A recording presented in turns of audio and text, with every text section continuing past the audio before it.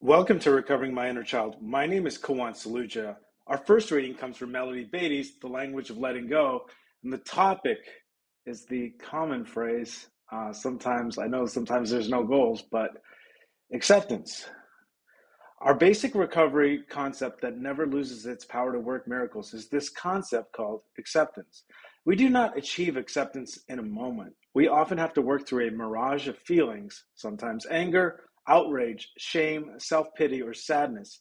But if acceptance is our goal, we will achieve it. It's already less than a minute in this podcast, and just a reminder of what recovery has given for me. And, there's a lot of just accept it or just be grateful. And this part about a mirage of feelings, anger, outrage, shame, self-pity, and sadness, and, for me to get to acceptance, a lot of it has had to do with anger, crying, and laughter. Which is counter to a lot of what this self-help stuff is, because self-help is not really necessarily self-acceptance, which I didn't really realize was what I was actually looking for. Back to the reading. What is more freeing than to laugh at our weaknesses, and to be grateful for our strengths? Never own my strengths. I think some of these strengths inventories, I remember saying, what things do you like about yourself? And I started thinking about writing things that other people complimented me on, and maybe writing those things down, and to make those as kind of not necessarily affirmations, but like reaffirming thoughts. So I guess that's affirmations. Back to the reading. To know the entire package called us, with all our feelings, thoughts, tendencies, and history, is worthy of acceptance and brings healing feelings. To accept our circumstances is another miraculous cure. For anything to change or anyone to change, we must first accept others, the circumstances, and ourselves exactly as they are. Then we need to take it one step further. We need to become grateful for our circumstances or ourselves. Yeah, I wouldn't say this is necessarily all the time, when I'm in the throes of grief work, but then when I, read this, it gives me an opportunity to reflect. Back to the reading. We add a touch of faith by saying, I know this is exactly the way it's supposed to be for the moment. No matter how complicated we get, the basics never lose their power to restore us to sanity. Today, God, help me practice the concept of acceptance in my life. Help me accept others, my circumstances, and myself. Take me one step further and help me feel grateful. Yeah, I think recovery literature and Buddhist literature has been vital and central in my recovery, and one I'm doing quite a bit of, and one I want to choose to do, right? More of. Probably could start with some of Jack Kornfield's books. Back to the reading. That concludes that reading. The next topic, also Melody Beatty's The Language of Letting Go. The topic is detachment. Seems like some good topics today. The concept of letting go can be confusing to many of us. When are we doing too much or trying too hard to control people and outcomes? When are we doing too little? When is what we're doing an appropriate part of taking care of ourselves? What is our responsibility and what isn't? These issues can challenge us whether we've been in recovery 10 days or 10 years. Yeah, detachment and discernment. And, I think I've heard this detachment with love, versus detachment with hatred. Back to the read. And I think that I've been looking into this concept of concentric circles. And a lot of what recovery has done is clarity, not just serenity or sanity or pockets of it, but pockets of clarity. And just realizing how much vagueness was, negatively affecting my life, even though I thought that was a tool that kept me safe. And it really gave me insight into saying why, visualizing is such a difficult issue for me. I think it's Hal Elrod maybe talks about savor, silence, affirmations, visualization, exercise, reading, and scrolling. I love to write, I love to exercise. Silence, that's kind of meditation, but affirmations and visualizations have been issues, but progress, not perfection, is definitely happening in recovery. Back to the reading. These issues can challenge us whether we've been in recovery 10 days or 10 years. Sometimes we may let go so much that we neglect responsibility to others or ourselves, right? Isolation. Other times we may cross the line from taking care of ourselves to controlling others and outcomes. There's no rule book, but we don't have to make ourselves crazy. We don't have to be so afraid. We don't have to do recovery perfectly. If it feels like we need to do a particular action, we can do it. If no action feels timely or inspired, don't act on it. Having and setting healthy limits, healthy boundaries, isn't a tidy process.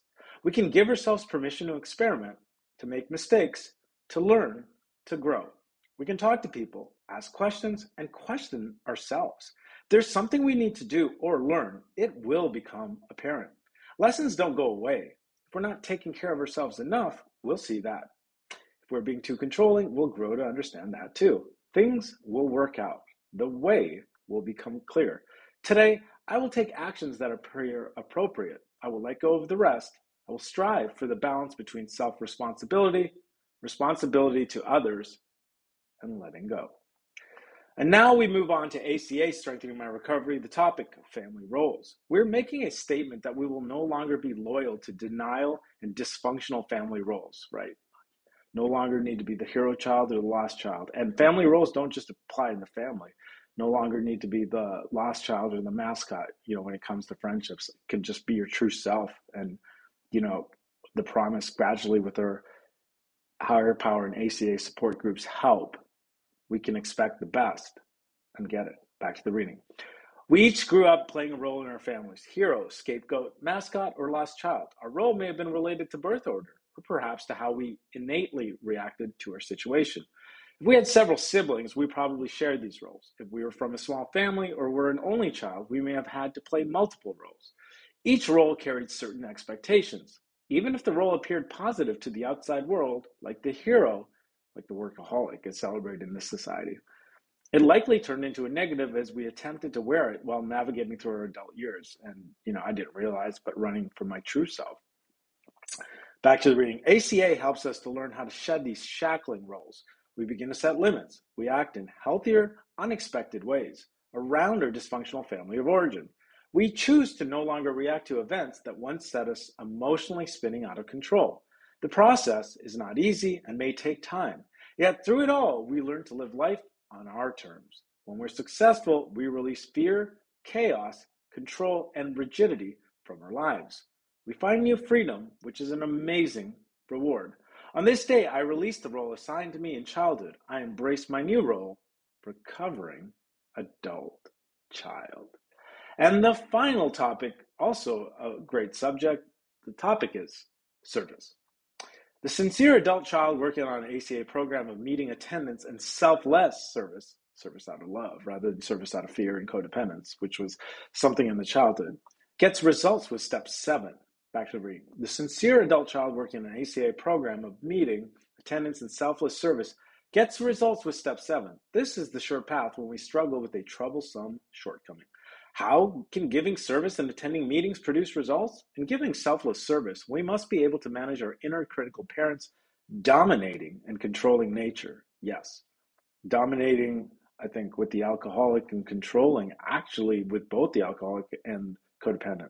As a result of working the steps, we find that we are no longer as angry or scared to allow life to unfold as it will. Definitely. Wow. I don't even notice what the steps have done. Here lies the best answer to what has ailed us, especially when I get in that shame spiral. Back to the reading. Here lies the best answer to what has ailed us. The steps, when worked with a fellow traveler, help us gain peace of mind and a sense of calm that allow us to feel alive. This realization is exhilarating. Our joy can overflow, and we realize that this is a very valuable and healthy experience for us. While some of our shortcomings may still have a hold on us, we know that our path to wholeness is clearly marked and attainable. On our journey, we share our newfound sense of purpose with others in the program. With gratitude, we are able to share how the program has transformed us into vibrant human beings engaged in a life-giving program. On this day, I will continue to work on my defects of character and shortcomings and share my personal progress and the results I have received with those who will hear me. And that concludes today's powerful readings of Recovering My Inner Child. Until next time, this is Kuwan Saluja reminding myself to pause, because that's where God is, to love myself, and to realize that there is no healing without feeling.